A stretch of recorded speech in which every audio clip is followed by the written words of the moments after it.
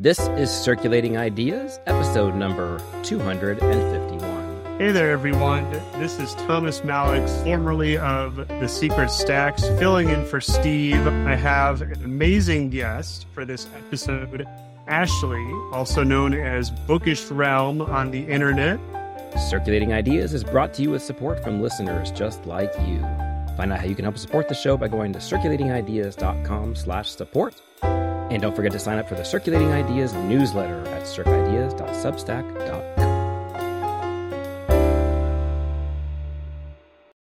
Ashley is the number 16 best reviewer in the U.S. on Goodreads, number 40 globally, as you've been keeping count, and number 57 among its top reviewers. I'm not sure the distinction between a best reviewer or a top reviewer, but if you've ever read Bookish Realm's Goodreads reviews, you know that they are honest, they're off the cuff, there's no filler in them. And as Bookish Realm on YouTube, Ashley has nearly 26,000 subscribers and uploads 3 times a week.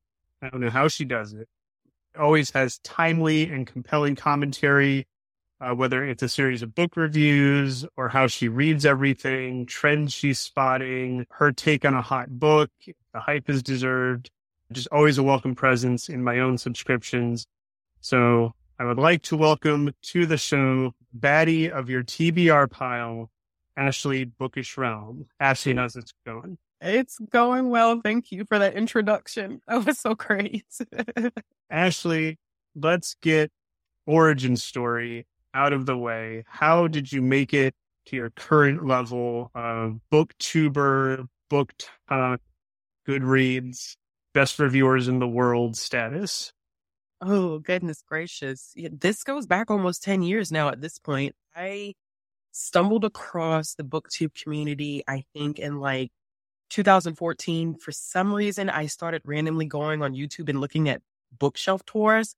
I don't know why I did it. And then I found out that there was this whole community of people who were doing book reviews, book discussions. So in 2014, I think I tried to hop on, but at the time I didn't really know what I was doing. I didn't know what to do with my channel. And I kind of was off and on with it for a few years. I became, I think, most consistent in 2018, but 2020 is when my channel really blew up. And that was the first time that I saw that I had started charting on the top reviewer, best reviewer situation on Goodreads. So it's been that way now for the past few years. Yeah. One of my favorite things about your review style, Ashley, is you can tell online when someone is chasing the hype or they've already seen 100 5-star reviews and they're like, oh yeah, it changed my life too. I'll see you call out something like Fourth Wing by Rebecca Yarros. And you'll be like, where is the action in this book? I thought y'all said this was the next best thing. Oh, yeah. I just recently said in a video, I always get so fearful of reading books that get a lot of hype because I'm very honest about how I feel about a book. And I'm always like, I'm going to be that one person who doesn't get it. But Fourth Wing, I think everybody's in a fantasy romance type of era right now. Book talk is definitely in their fantasy romance bag. And I was excited. I love seeing dragons in books. I have a group of friends. We're all in a group chat together. It's 7 of us and everybody liked Fourth Wing except me. I was the one person who was like, no, it really wasn't that good. And then I asked them, how many of you have read a book with a dragon in it? And nobody had read a book with a dragon in it. So I was like, okay, maybe that's why. That kind of is the element. I think over the years, I've realized just from communicating with subscribers or people who read my reviews, there's a level of trust there. When people are coming to my channel or they're looking at my reviews, they're looking for my honest opinion and they trust my opinions. And so I never want to betray that trust, no matter what relationships I may have with publishers. They come first. A publisher can send me something. And I always say, if you send me this and I review it, I'm going to give my honest review. And so if that's okay with you, then go ahead and send me the material. But if I don't like it, I don't like it. And I'm always, I think, the type of person who's like, this could be for someone, but just not for me. And Fourth Wing was one of those books where I was like, this is for a certain group of people. And I know that people loved it, but I just was not the target demographic for that book because I did not care for it at all. There was no action. I was promised action. I was promised like intensity. I was good. Probably the first part of the book, I was like, okay, this is a vibe. By the time I got to the middle, I was like, okay, the vibes are done. I've been bamboozled. I've been fooled. This is not what I was told this was going to be. And so I'm done. But trust is a huge thing for me. And that authenticity also goes into how you present yourself on YouTube. I primarily interact with you through YouTube. You do not do the picture of yourself with your arm extended toward the camera, and then you just Photoshop in and out whatever book you're talking about that video. Like every video is like, here you are in the moment, narrating on the spot. And usually because that's how I film, I know people who do like a lot of bulk filming, but I always tell people usually when you see a video come out, it has been filmed 24 to 48 hours prior to it actually going live. Everything for me is really in the moment. Being a parent, working full time, I don't have the capacity to script videos. And not saying like I don't think about the content, but I'm not necessarily sitting down and writing word for word. This is what I'm going to say. This is what I'm going to do. It's never that type of situation. So what you get is really what you get. And that's me in that specific moment, like how I'm feeling about that. Speaking of capacity, parenting, and of course you're recording about what you've been reading. There's a theme that you circle back to often because this happens every year, as you say, that Goodreads and these other how many books have you read trackers, you'll have like hundreds of books up for the year and everyone reacts like, oh, she's so phony. There's no way she reads all those books. And you're like, oh, yes, I do. Yes, I do. In fact, and every year I'm sure I will say something about this in December because it always happens in December as these end of the year wrap ups start coming out and people are talking about what they've accomplished for the year. There is always a handful of people who are like, there's no way that you've read all these books. Well, I also get that question a lot because I do upload and edit and parent and work full time. How am I reading so much? A lot of it has to do with just how I occupy my time. And so I am a big audiobook listener. I spend most of my workday probably listening to audiobooks. And then I don't watch TV. The most TV watching that I get is like Mickey Mouse Clubhouse. That's about as good as it gets. And that's because my toddler likes that. But once my toddler's out for the night, if I'm not editing or filming, I'm usually reading. And that's just to keep up with things that are coming out, looking at certain trends. I mean, I love reading. It's one of my hobbies. That's my passion point.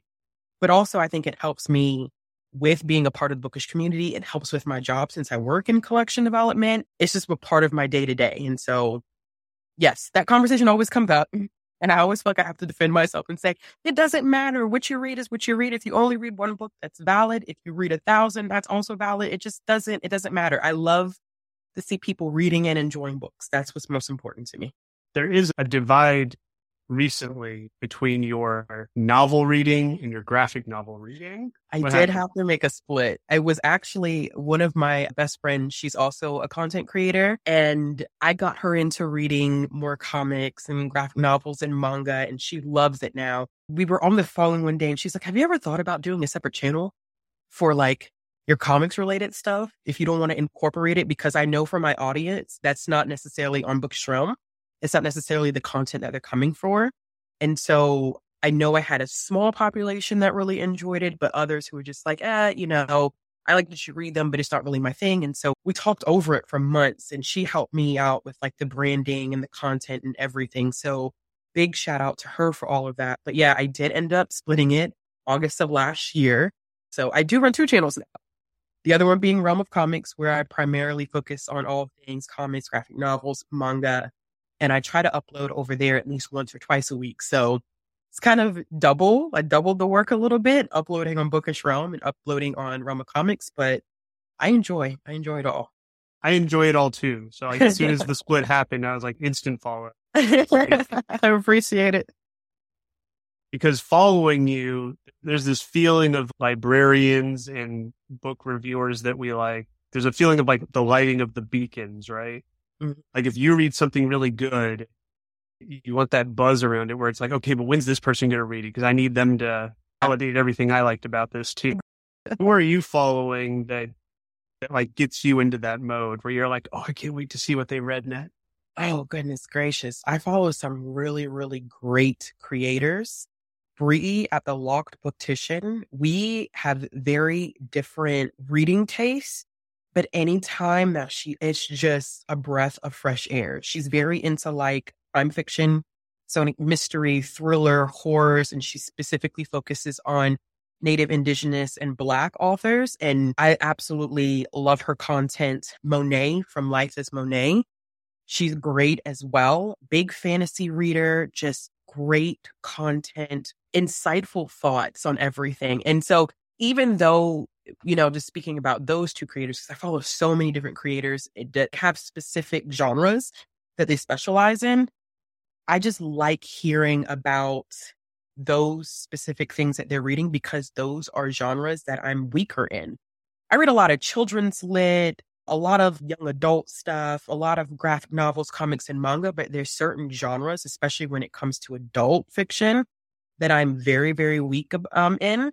And so I can read something and then I'm looking for their validation because I feel like they're the experts in those content areas. For example, with Bree, I remember the first time I read a Brandon Massey book. It was a horror. I read it and I instantaneously was looking at her review, texting her, I just finished the book. Please tell me that you felt the same way that I felt. It was that feeling of validation because she spends so much time in that content area. She's an expert in that content area. And I just value her and Monet's opinions like a lot when it comes to those specific areas in books. Just want to give a shout out to the times you've been cited for bringing up.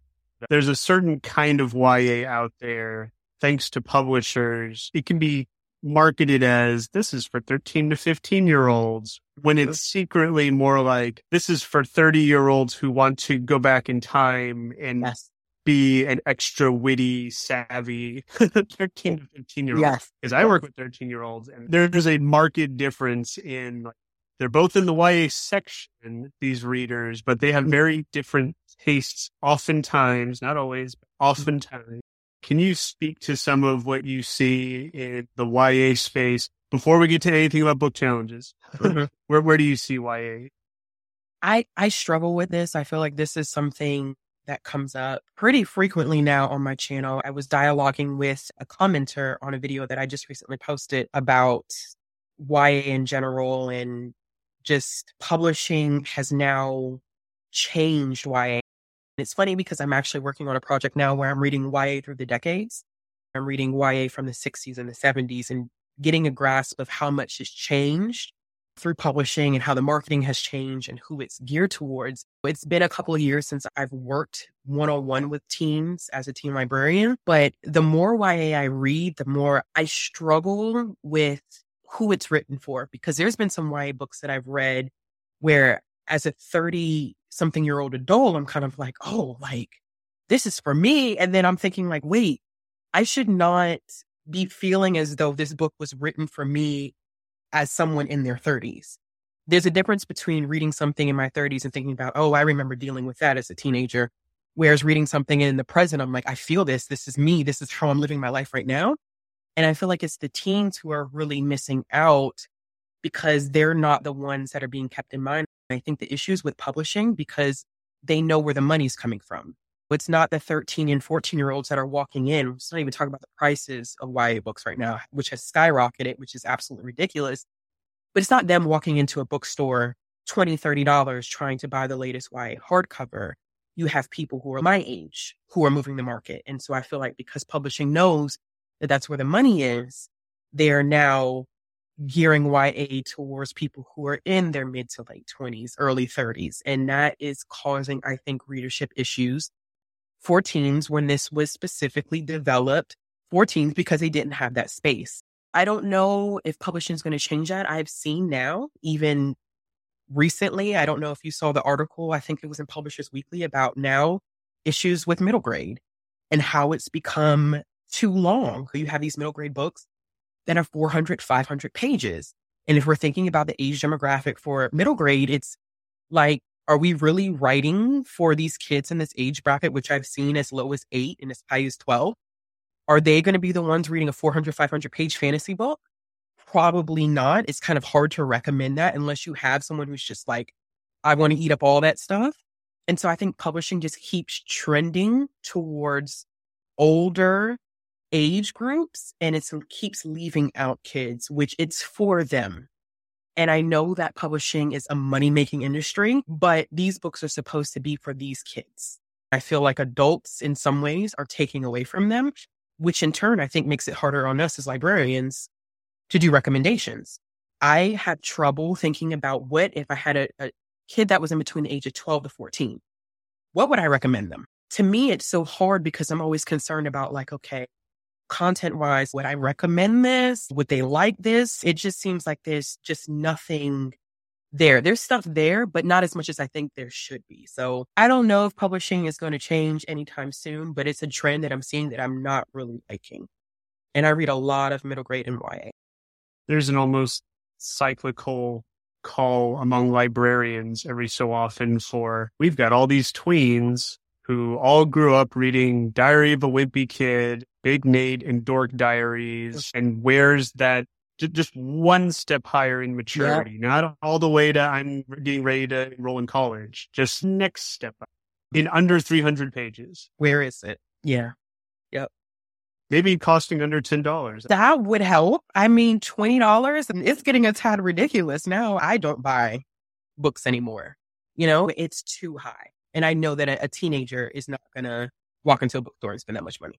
This is going to date me, but I was super into the X-Wing Rogue Squadron paperback Star Wars books when I was in my middle school Star Wars phase, but it was like $5 or $6 off the shelf. It cost my parents money, but it wasn't breaking the bank to get me a book either. Exactly.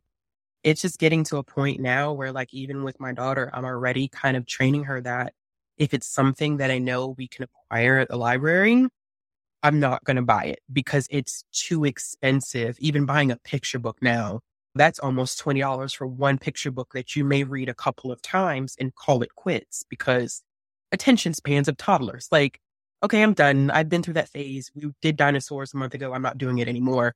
And so now I'm having to train her that way. As she starts to get older, it's like, we're not going to regularly make this a habit where we're walking into a bookstore and buying something that I know we can check out in the library. The Secret Stacks ended with me predicting that everything around book challenges was only going to get worse. And I hate being correct about that. You've spoken on this topic several times. Librarians are so much having to band together and share resources and stories and say, oh, it happened here. It's heart-wrenching. I think with my platform, because I have, I'm not the biggest channel on YouTube, but I do feel a certain responsibility with the size of my platform to continue the conversations about book banning and book challenging, because it exists differently, I think, for us as individuals that work in libraries than it does for like book people on the social media side. A lot of the conversations that I have on Instagram or whatever platform is trying to keep people informed because for a lot of those individuals, access has not changed. And they may be aware of it, but it's kind of like an afterthought because it's not directly impacting them on their day to day. Whereas for a lot of librarians and parents and kids, it is impacting them. So I try to use my platform to keep people actively aware, give them tips on how they can help their communities on a local level, how they can keep themselves aware, whether that's keeping up with the work that PEN America is doing, keeping up with all the stats and information that ALA typically comes up with, and just checking the news in their local area about what's going on, whether that's within like their city councils, their school boards. I was in a live show, or maybe it was a video, and I was just talking about wanting to wake up one day and everything's just going to be fine. And I always say, like, that's so naive of me because I want it to all disappear. But like you, it's just that feeling of like, this is going to get worse before it gets better. And I hate that feeling.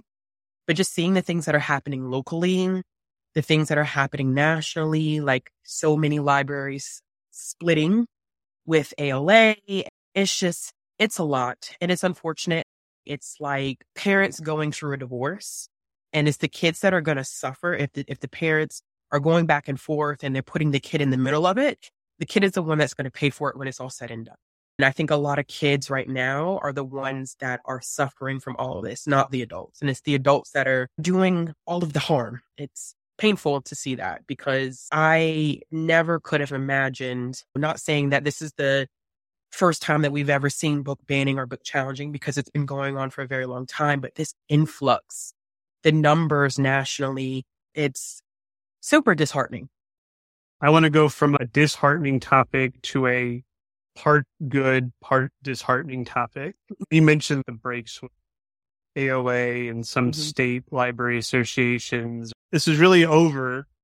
ALA president Emily Drabinski, I think highly of her, but people were able to pull one tweet out and then say on the basis of this one tweet, let's move mountains over this.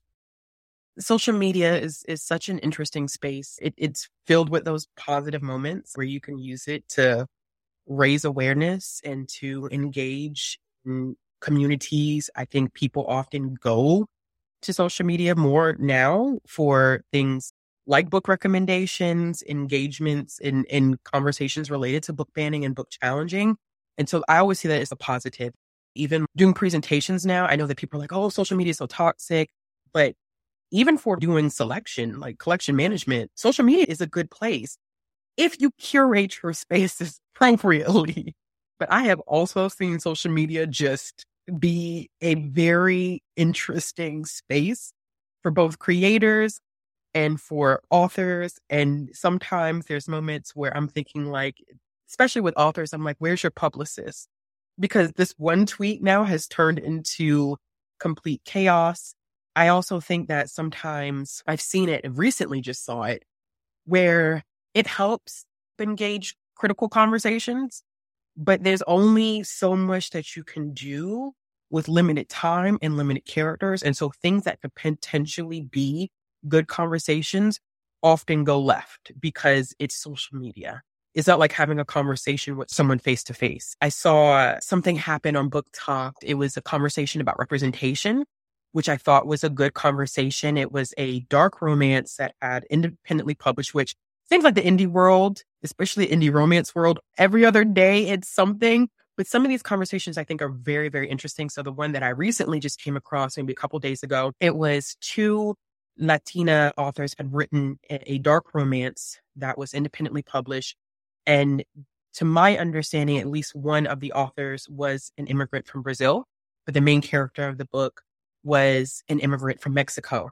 There were some people who were either from Mexico or were of Mexican descent that read the book and called out the authors for unintentionally writing into some stereotypes, which created a broader conversation for umbrella terms that we use for like the Latin community. That doesn't mean that someone who's Cuban is going to have a good perspective of what it's like to be Dominican. So sometimes like conversations like that, where it snowballs into these very fruitful conversations, especially for me being someone who's not a part of the community. But I've also seen conversations that start off very, very well, and then it just completely falls apart because then it starts with the jabs of, this is not a real apology. Who do you think you are? Then they end up on this list of don't read these books.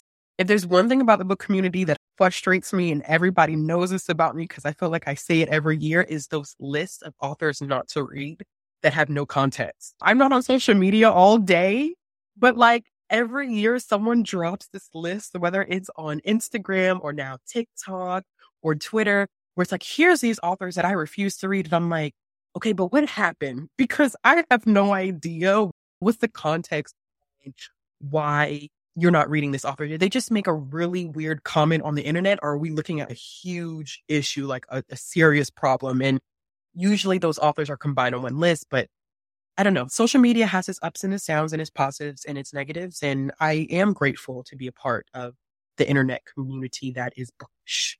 I'm always grateful for any time we cross paths one way or another.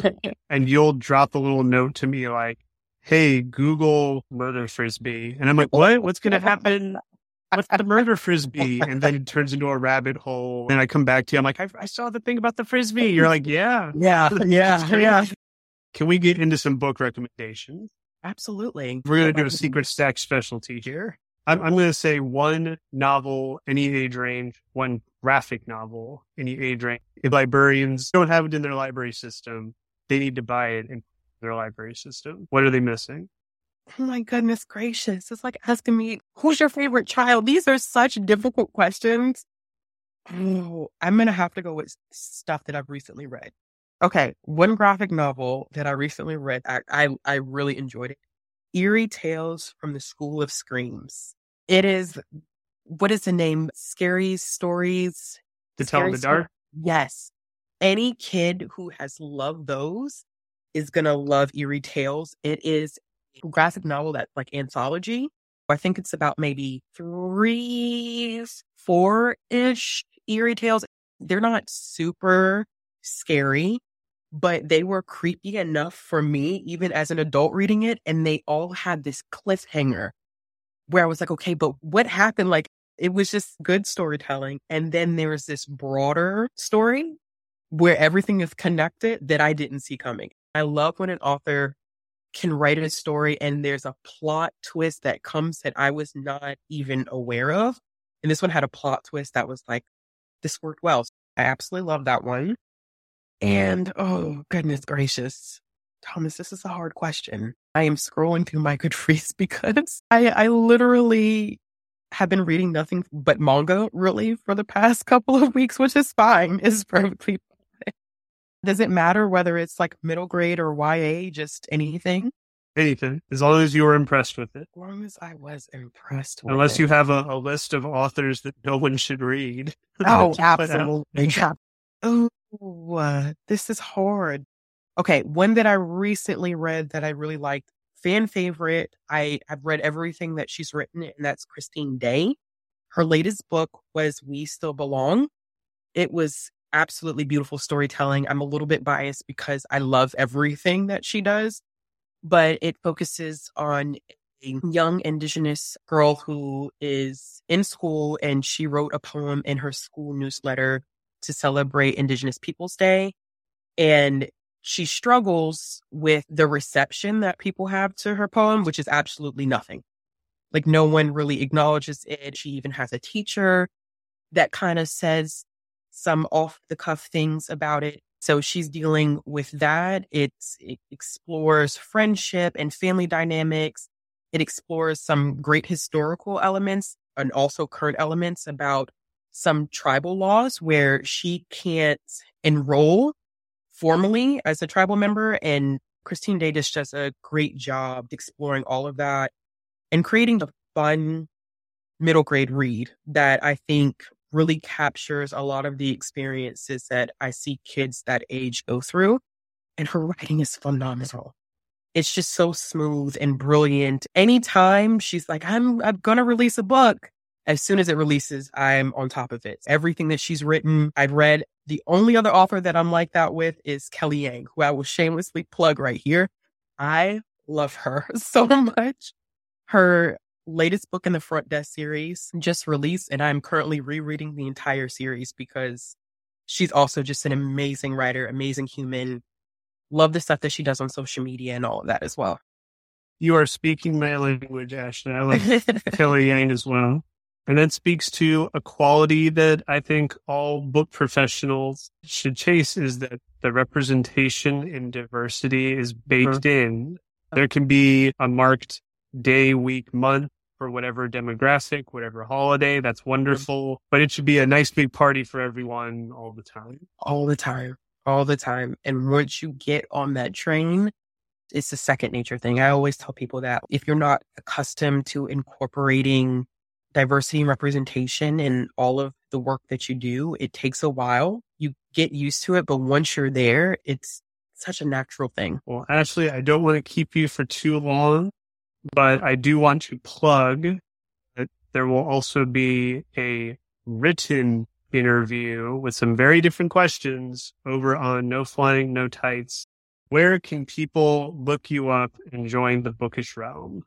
I am Bookish Realm literally everywhere. So YouTube, Goodreads, Twitter, even TikTok. I can't bring myself to be a part of the book talk community. But if you are just interested, I am over on TikTok as Bookish Realm. That's the entire brand. So any social media platform, Bookish Realm is where to find me.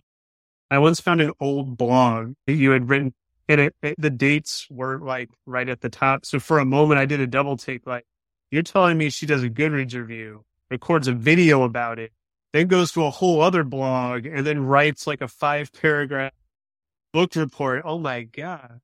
Absolutely not. I started off blogging in my earlier years, and that went through a couple of brand changes, and people still contact me from that blog. Like, I still get like message requests, review requests, even sponsorships have gone through that blog. I just leave it up there because of the reviews, and I know that people still use those reviews. But no, once I started reviewing heavily on Goodreads, I was like, yeah, there's no way that I'm going to review on Goodreads and review here and make video. It would just be too much. Oh, one last question. I'll stop the recording here and ask, where is the cabal of millionaire book reviewers who the publishers are just pumping out checks to rubber stamp their books? Can you hook me up? That's, of course, a conspiracy theory. Book Talk is going through it. I don't feel like I see it anywhere else. Like, I haven't seen it on BookTube. I haven't really seen it on Bookstagram, really. But Book Talk is going through this uproar right now of, who's getting paid for reviews? I need to know because I can't trust you anymore. And I'm like, what is going on Book Talk? Book Talk is in flames right now. I'm just like, this is the one moment where I'm so happy I'm not really committed to being in this space, because between that and there's also now this uptick in people who are getting asked to be a part of art teams, especially for indie authors, feeling as though they can't give a book lower than 3 stars because they're afraid of the backlash. So there's 2 things kind of going on Book Talk right now that are just, it's very interesting. Plenty to chew on. Yes, lots. Well, thank you for chatting today, Ashley. I look forward to whatever you're about to post next. Thanks. Thanks good. for having me. Circulating Ideas is produced in the suburbs of Atlanta. To catch new episodes as they're released, follow or subscribe on Apple Podcasts, Spotify, Overcast, or your podcast app of choice. If you'd like to hear past episodes, go to circulatingideas.com. And to read even more about the innovative people and ideas moving libraries through the 21st century, subscribe to the Circulating Ideas newsletter at circideas.substack.com. Our theme music was composed by Pamela Klicka, and the logo was crafted by Shandy Fry. Thank you for listening, and until the next episode, keep circulating your ideas.